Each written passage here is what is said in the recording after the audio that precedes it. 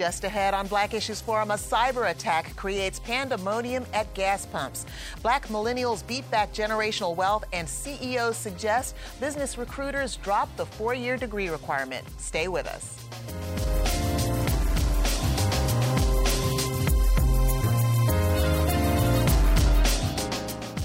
Welcome to Black Issues Forum. I'm Deborah Holt-Noel. This week, people across the nation got gassed up following a cybersecurity attack that caused a shutdown of the Colonial Pipeline. Colonial is the largest refined products pipeline in the United States, and it's North Carolina's primary fuel pipeline carrying fuel oil, diesel, jet fuel, and gasoline. Right now, we're joined by Dr. Belinda Ships, Associate Director for the Center of Excellence in Cybersecurity Research, Education, and Outreach at North Carolina A&T State University. Dr. Ships, we're so pleased to have you with us. Can you tell us, based on what we have just experienced, how prepared are we as a state for disasters like this? Oh my goodness, this is such a wake-up call for us. It is a message to all of us, small business, large corporations, just even people, that we are not prepared.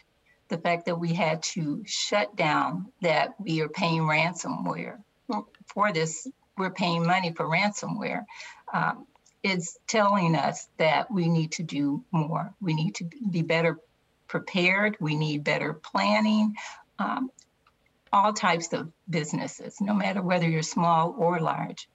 And speaking of small businesses, Black women make up the fastest growing segment of small business owners. And what happened to Colonial was a case of ransomware. They're a large company, and there was a potential to get millions of dollars out of them. We don't know the outcome or how things transpired, but what I would want to ask are small businesses with smaller funds also at risk? And if so, how do they prioritize cybersecurity in their operations?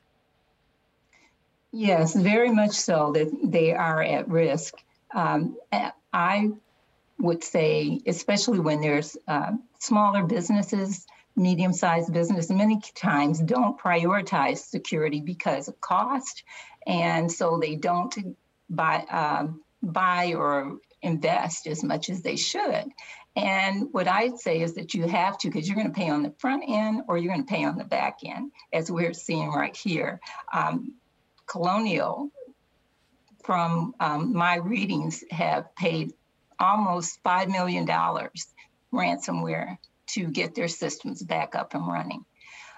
So to me, it becomes very important that small businesses and medium business recognize that need. Knowledge is huge. There needs to be training for your employees, and there needs to be knowledge, continuous knowledge. So I think that they've got it.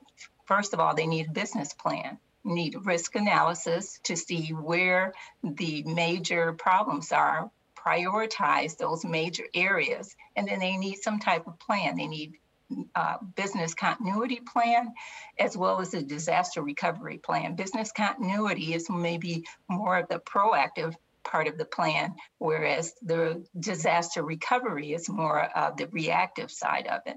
But they need to be well planned. They need to train their employees so that, because human error is one of the number one problems. And so employees need to know what to do also, and they need to continuously train them. There's all kinds of things out there. The FCC has a cybersecurity link.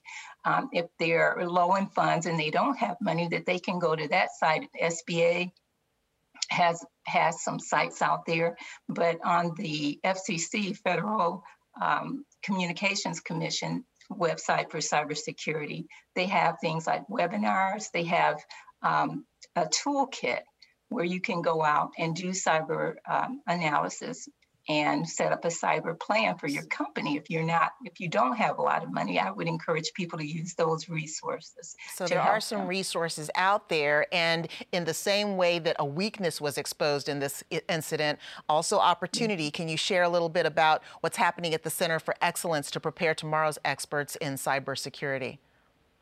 Oh, I'm very excited about what we're doing over at A&T as far as our new center. It's been there for about a year now.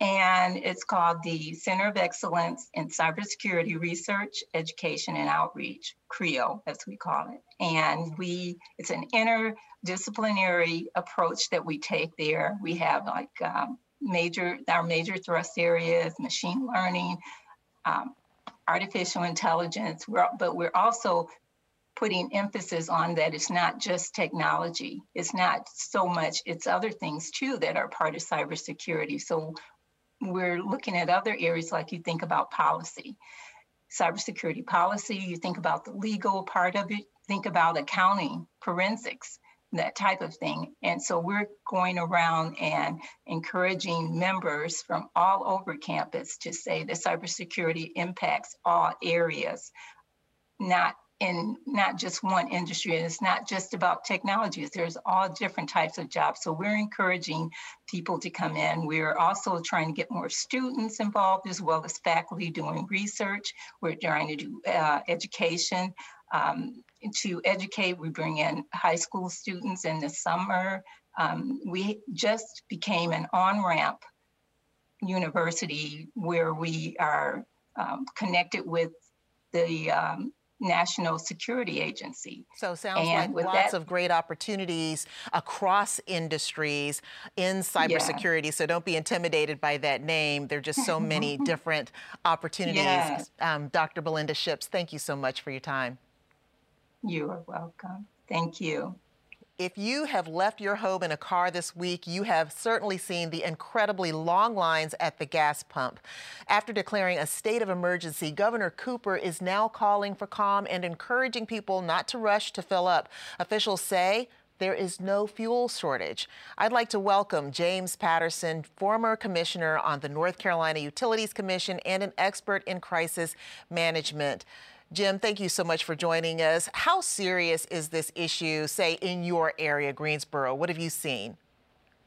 Long lines, and many of the service stations around here have the bags over the pumps indicating that they've got no gas, no gasoline, I should say. And I should make it clear that there is a real difference between gas and gasoline. Which is? Gasoline is liquid.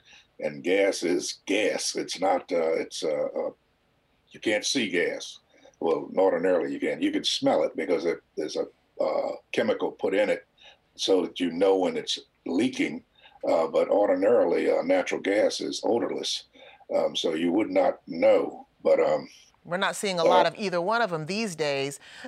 And, you know, when we consider the root of the problem, what would you say is happening? What is at the root of what we are experiencing right now with this shortage? Well, several things. One is that there's still a lot of old software being used by a lot of different companies. I couldn't tell you the exact number, but that's being phased out. And apparently this software that got hacked into with Colonial was some of the old Windows-based software that most of the companies used. Now, all of them are working hard to update and guard against these cyber attacks, which, you know, until very recently, nobody thought about too much. When I say recently, you know, say the past 10 years.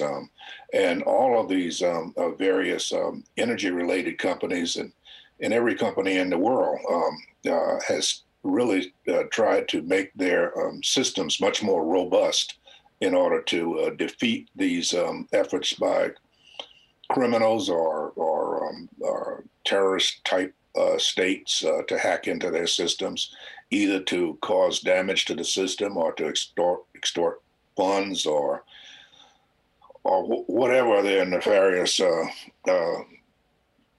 motives might be. But I can tell you that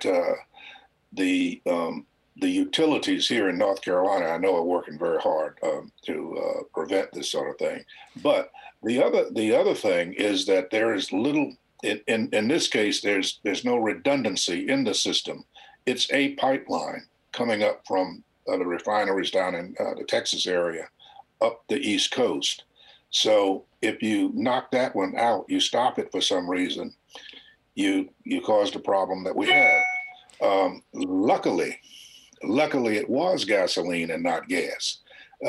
Gasoline affects us basically individually. An attack on the gas pipelines would have affected us, period. Because it could have shut down.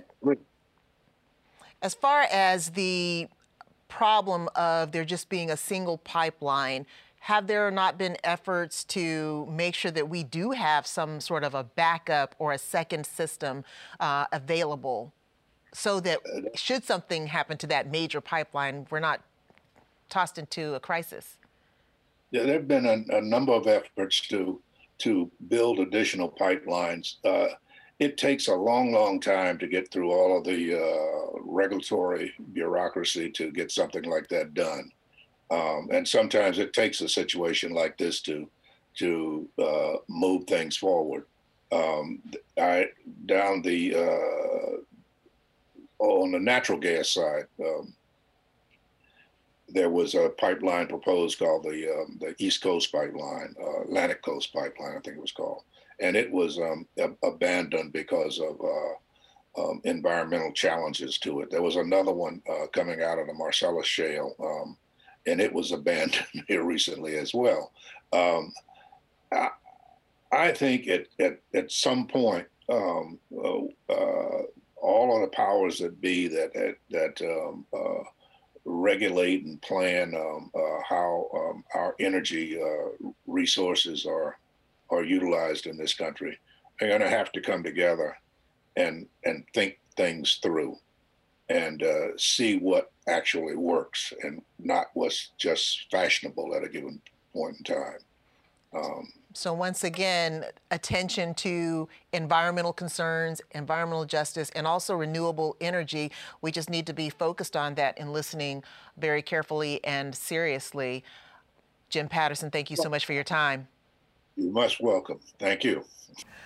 America's first Black-owned mutual investment firm, Ariel Investments, and Charles Schwab have a new survey out that shows 30% of Black investors under 40 got into the market for the first time in 2020. While it's often noted that Black Americans are less likely than white Americans to have money in the market, Ariel's CEO John Rogers says for those under 40, there's no longer a gap. Right now, I'd like to welcome to our roundtable Patrick Hanna, chair of the Corporate Roundtable for the National Black Caucus of State Legislators, Greg Hedgepath, president of Substantial Media, and Dr. Shante Williams, CEO of Black Pearl Global Investments and author of Black Angels, The Wealth Edition. Welcome to all of you. Dr. Williams, I want to start with you. How did this happen, especially during the COVID crisis? It's a pretty big statement to make. Yes. I will say this. I think what COVID-19 showed a lot of Black people in general was nobody's coming to save you. If you aren't already doing the things to get yourself on track, there may be loan programs that just don't end up coming down to your community. You may not be in line for some of these other programs that the government's bubbling up. So no one's coming to save you. So we started doing our own research, doing our own work, and really starting to see, we're not going to take the slow approach or the one at a time approach and wait until we have a lot of money to invest. We're going to start participating on all levers to make sure that we're pulling ourselves forward. Greg, this really indicates a mindset shift. What does this tell us about the mindset of Black millennials and their power? No, it's a great question, and thank you for having me. I would say that I think we're beginning to have an understanding that it's going to take some type of significant change in order for us to at least catch up in this relay race, right? When we start to think about generational wealth and having conversations about financial literacy, it is so important that we understand where wealth is built.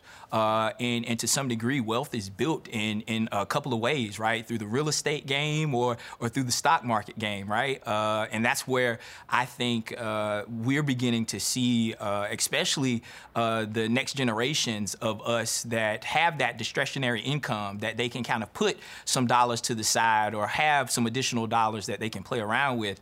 It speaks to the increase in wages. the increase in opportunities and access to certain jobs and opportunities where, 401k plans and all of those things, retirement plans are there. So I think the shift in the mindset, as my colleagues already said, is that it's an important opportunity for us to take advantage of beginning to at least make a couple of laps, right? That's right. In this race.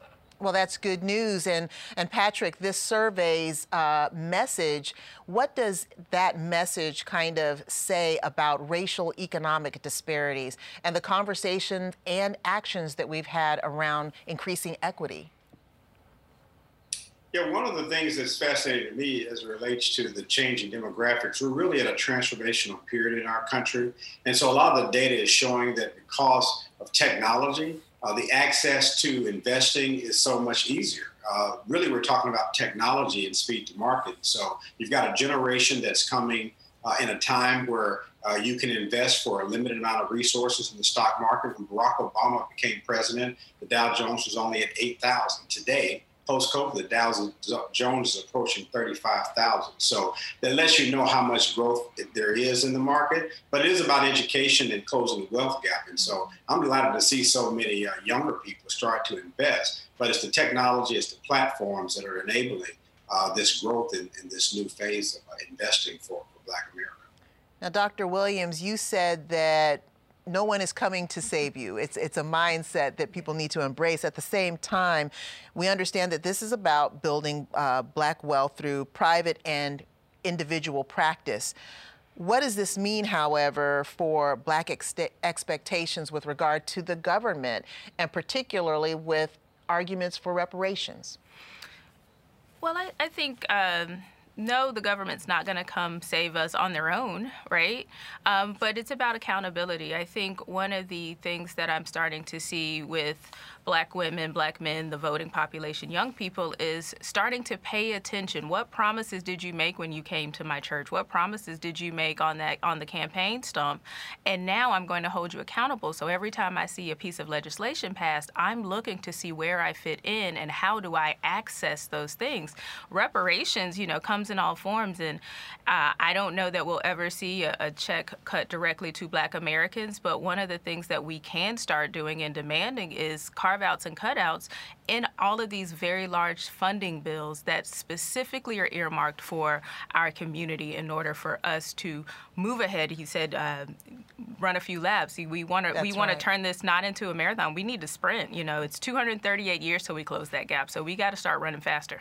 Greg, your comment on that? Yeah, no, I ditto. And I would also say that when we think about that 300 and plus years of that baton being passed down by our white counterparts, it is important that we understand that to some degree the government has a role to play in this, right? When we think about, what was it? I hate to be a history buff, but the 1868, 69, somewhere in there, where Lincoln was about to sign, Special Field Bill number 15, where we were going to get our 40 acres of tillable land. And that got shut down, right? And so to some degree, as we begin to think about how we can at least make a couple of those extra laps and begin to not catch up, right? Because again, 300 years is a long time for us to be trying to catch up to our counterparts. We have to understand that it's about access, it's about accessibility, it's about knowledge, right? And it's about resources, right? Absolutely. Absolutely. And speaking of education and history, it was George Washington Carver who said education is the key to unlock the golden door to freedom. At the Wall Street Journal's recent CEO Council Summit, the CEO of Merck, Kenneth Frazier, said, degree requirements are a kind of barrier to economic opportunity, as many of today's well-paying jobs do not require a four-year degree. Patrick, what are your thoughts on this statement? Yeah, I think it's a very profound statement. We grew up in an era, I'll speak for myself, Deborah, where you told get a job after you get a good education. And so we went to school, we got a good education, and we started looking for jobs. I think today's workforce is all about skills and capabilities, and it's also changing the culture. A lot of companies are looking at their core values, and if there's talent out there that have the skills and capabilities to do the work, then they're removing those barriers and hurdles. We're in a new phase in the workforce. The labor market is tightening. Wages have been suppressed for a long time, but I think you're going to start to see more companies look for talent versus over educational credentials. And that really fits in with the core values of the company. I think the companies are working hard to say, how do we avoid being part of this cancel culture? And so the balancing test is making sure that you have the right workforce, which is the bloodline of any company, whether you're small or large business. You've got to have a workforce that has the skills and capabilities to produce results. But you also want to make sure that the company's values are aligned with what's going on in the world. And a lot of younger employees and professionals are really looking at the core values of companies. And so therefore, companies are trying to find ways to be more inclusive and not let those traditional academic credentials be the barrier that keeps people from coming to the company.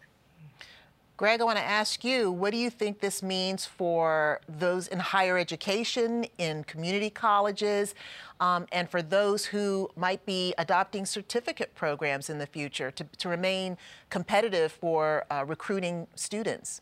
Well, as a professor in the higher education space, I'm hopeful that we still see a need to get that post-secondary credential. I'll share that I am also hopeful that it's not just lip service, right? Because when we think about the jobs of tomorrow, there is a level of technical training and skill set, right, that is going to be required in order for us to meet that changing demand in the workforce. I think it's going to, it showcases that higher education institutions are going to have to evolve as it relates to the products that we offer, right? Because at the end of the day, education is a business. And just like any product life cycle, right, there's evolution, right? There's ebbs and flows. And so I think we're going to have to really start to think about how we tool up those necessary folks to ensure that they're adequately skilled to serve that labor market. And it may not come in that 4-year degree, right? As an entrepreneur myself, I think about the time investment of 4 years and what that medium income looks like when I get out and what that cost was for me to acquire it. And so we're going to definitely have to shift our mindsets as it relates to how we offer education and the cost of that education. Dr. Williams, do you think that there is a healthy appetite among companies to switch how they do their investing and their recruiting so that they're investing in non-traditional forms of talent? I think the jury's out on that just as of yet. I think they're starting to see there is value in places they hadn't been looking. I think the challenge for them will be not only pulling people in the door, but you've got to retain them. And a lot of companies go forth with these very large diversity HR directives and initiatives, and then forget the culture inside the company has to also cultivate and nurture that talent you bring in and allow them to continue to grow and thrive. And I challenge all companies really to bring in people, and not, degrees are important, but looking at the experience, but make sure that if you drop that degree hurdle, there's still a path from coming in at the entry level to go all the way to the CEO. Don't create a ceiling for those without education. Patrick, do you see that happening? Do you see that culture being built? And if not, what needs to happen at companies to build a friendly culture to a more diverse talent pool? Right. Well, it starts at the top. At the end of the day, at any organization's leadership matters. As chairman of the Corporate Roundtable, I'm proud to represent over 105 companies. Merck is also a member of the Corporate Roundtable. And our role is to make sure that we're working collaboratively with public policymakers across the country. And I can tell you firsthand that companies are trying to figure out ways to be more inclusive and also figuring out ways to retain the workforce. But the challenge is that it really requires a systemic long-term investment. This is not something that's going to happen overnight. We've been talking about diversity, equity, inclusion for over 50 years, but the conversation has to be more about transparency, and also opportunity, because a lot of the times when you have talent that comes in, whether they have the degrees or not, I think that is a different conversation. But the bigger conversation is making sure that the workforce is is being valued, right? How do you show your workforce and your employees that you value their contributions to the company? And there's a lot of ways to do that. It can be through recognition, through compensation, and also for career advancement. So I think that it's a comprehensive opportunity that the private sector has to make. So if any local companies are looking for strategies, I'm happy to speak with them to talk to them about how we're working on the corporate roundtable to make sure that we are providing that environment for our workforce as well as for our executive leaders. Mm-hmm. That's very good information. And Greg, I'm going to give you the last word. We have about a minute here. When it comes to, creating that environment, what are you seeing? What do you think what would your advice to companies be? Well, first and foremost, we've got to get out of the deficit mindset, right? Or the fact that what we're investing in as it relates to our Black communities has to be in the frame of educating from a deficit mindset, like I said, right? It's this notion that we can't bring major corporations into the hood, for lack of better words, right? That we don't have the opportunity to skill up and tool up in these spaces, right? Or it has to come in the form of gentrification. I think when we stop building community centers and start building Fortune 500 companies in spaces where we have the opportunity to empower our folks to apply and be a part of that, then that's when we can truly begin to see a substantial change and impact in our communities, for sure. Greg, thank you so much. All of you, really appreciate your time. Once again, I want to thank all of today's guests. We invite you to engage with us on Twitter or Instagram using the hashtag Black Issues Forum. You can also find our full episodes on pbsnc.org/Black Issues Forum or listen at any time on Apple iTunes, Spotify, or Google Podcasts. For Black Issues Forum, I'm Deborah Holt Noel. Thanks for watching.